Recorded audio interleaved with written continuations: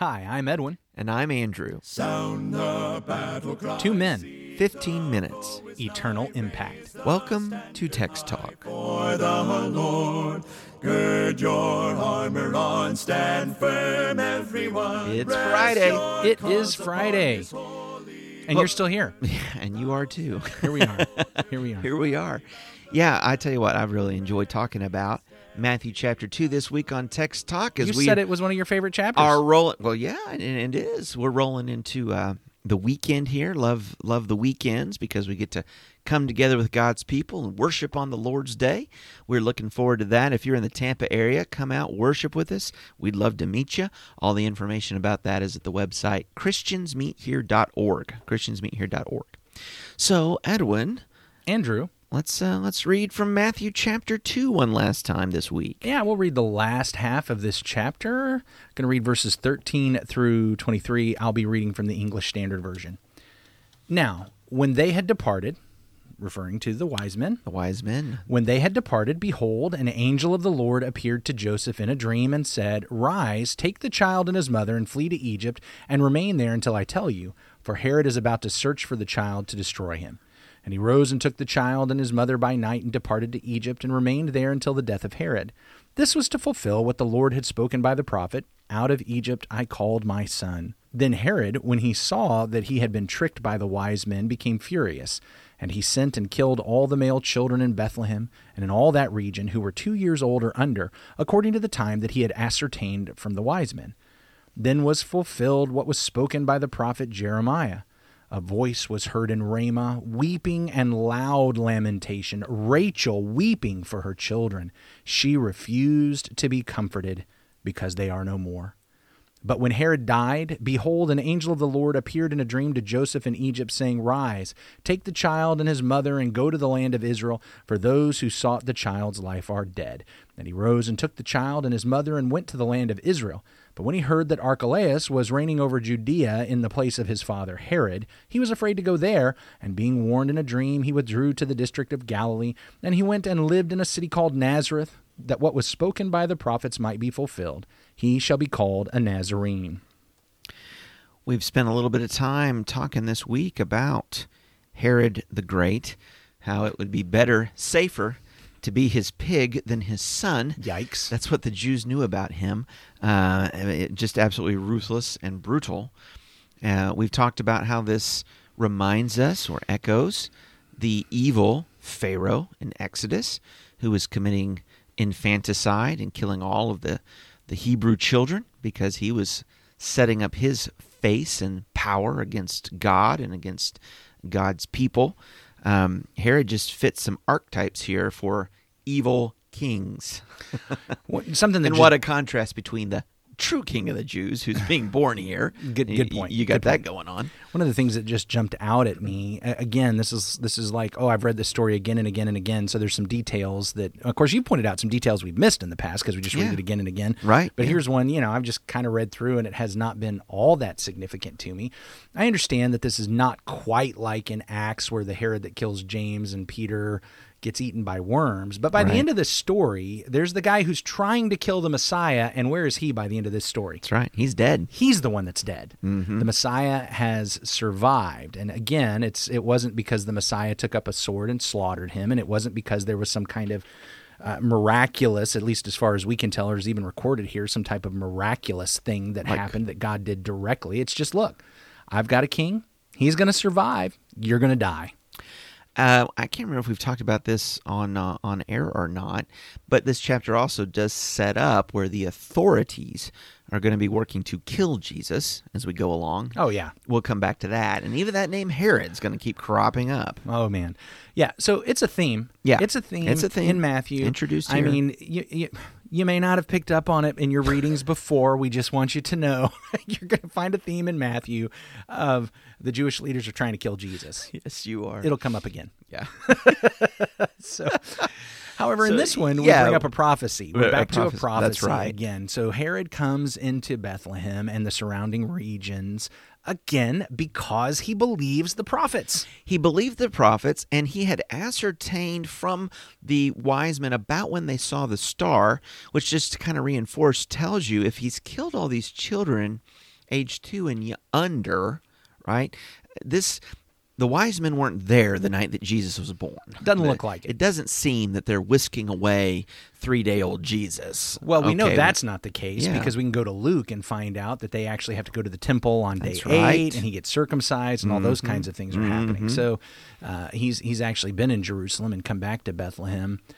But there's this prophecy. There's this prophecy that comes from Jeremiah chapter 31 and verse 15. We've hit on a lot of prophecies this week, and Yeah. we've actually seen some very significant ways in which these prophecies are used. Yeah. So we had the one from Micah chapter 5 where it was, okay, here's a statement, here's a promise, here's a foretelling of an event. We know when this Messiah comes, this is where he's going to be born, so go look there. The scribes who were students of the law had discerned this. They're studying it. We've set up our Excel spreadsheet of promises about the Messiah, of events and things that are supposed to happen in connection with him. And boom, this one gets checked off. That was one they were looking for. Then we talked about Hosea chapter 11 and verse 1 that actually doesn't quite measure up to that. It is not a promise or a foretelling of the Messiah in that same way. Not one that they'd be looking for. But what it shows us is that Jesus fulfills more than just these checklisted statements. He fulfills the prophets. Yeah. He fulfills promise. He fulfills the very story of Israel. Now we've come to another prophecy. We've got him referencing Jeremiah chapter 31 and verse 15. Thus says the Lord, a voice is heard in Ramah, lamentation and bitter weeping. Rachel is weeping for her children. She refuses to be comforted for her children because they are no more. Now, in that context, that is talking about Babylonian captivity. That is talking about, we have a psalm that everybody gets all upset about where the psalmist talks about, I want you to dash their children against the rock. I want you, and oh my goodness, how can we have this kind of imprecation? Yeah. Well, the reason why there's that imprecation is because that is what the Babylonians did to the children's, the Israelites' children, the Judeans' children. Right. In that psalm, it's due to them what they did to us. That's right. And so we've got Jeremiah talking about this weeping that is going on in God's country, right? Because the children are no more.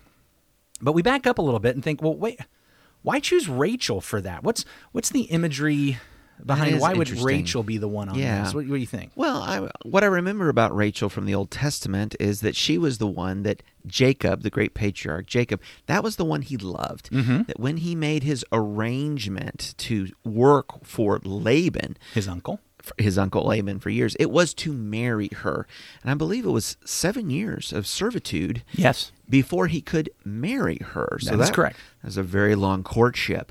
Of course, then on the night when they're finally going to have the wedding, Laban pulls the old okey doke on Jacob and marries off the older sister Leah, and says, "Oh well, if you really want to marry Rachel, I guess you can marry her now, but you're going to need to work another 7 years," which Jacob is willing to do. There's this dynamic then between Jacob and these two sisters that he's married to. Leah keeps trying to gain this love of Jacob, keeps having children, keeps having sons, but Rachel cannot. And it's a source of sorrow and weeping, right? So we've got Rachel mourning because she wants kids and she can't doesn't kids. have them. Finally, she has a son named Joseph, another one named Benjamin. It is in... However, Right. you remember, what did she want to name Benjamin? Do you remember? I put you on the spot. Benoni, Benoni. the son That's of right. Jacob my, wouldn't do it. That's right. the son of my Tears, sorrow. right? Sorrow. Because she actually dies in childbirth. That's right. That's With- right. And Jacob says, no, I'm not going to call him that. He changes it to Benjamin, the son of my right hand. Mm-hmm, Yeah. So here's Rachel, can't have kids, finally has kids, and it kills her. And so when we've got Jeremiah, this prophet, Yeah. talking about the weeping, and he uses Rachel's name, he calls to mind this matriarch of the people who had been barren, spent a lot of time weeping because she had no children. Yeah. Then she Then gets weeping when children, she does. and it kills her. Yeah. And here we've got these descendants, and her children that she did have, essentially, are now being killed by the Babylonians. Yeah. And so she is weeping because back to that kind of barren spot again. It's point out too that it's Ephraim. That's one of Joseph's two sons, right? It's Ephraim and Manasseh. Mm-hmm. So you do have this kind of linear deal, a reason why we're going back to this particular matriarch, Rachel. Well, again, I think I think the reason is because it just pulls out that issue of Yeah. the weeping. Yeah. But you know what? Maybe we're not supposed to just read this verse. What if we kept reading in this prophet? What if Jeremiah. What if because of what Matthew says, we pull out the scroll of Jeremiah and we go back and we look to see if these things are so, and we kept reading, and it says in verse 16, "Thus says the Lord, keep your voice from weeping and your eyes from tears, for there is a reward for your work, declares the Lord, and they shall come back from the land of the enemy. There is hope for your future, declares the Lord, and your children shall come back to their own country." Whoa, whoa, whoa.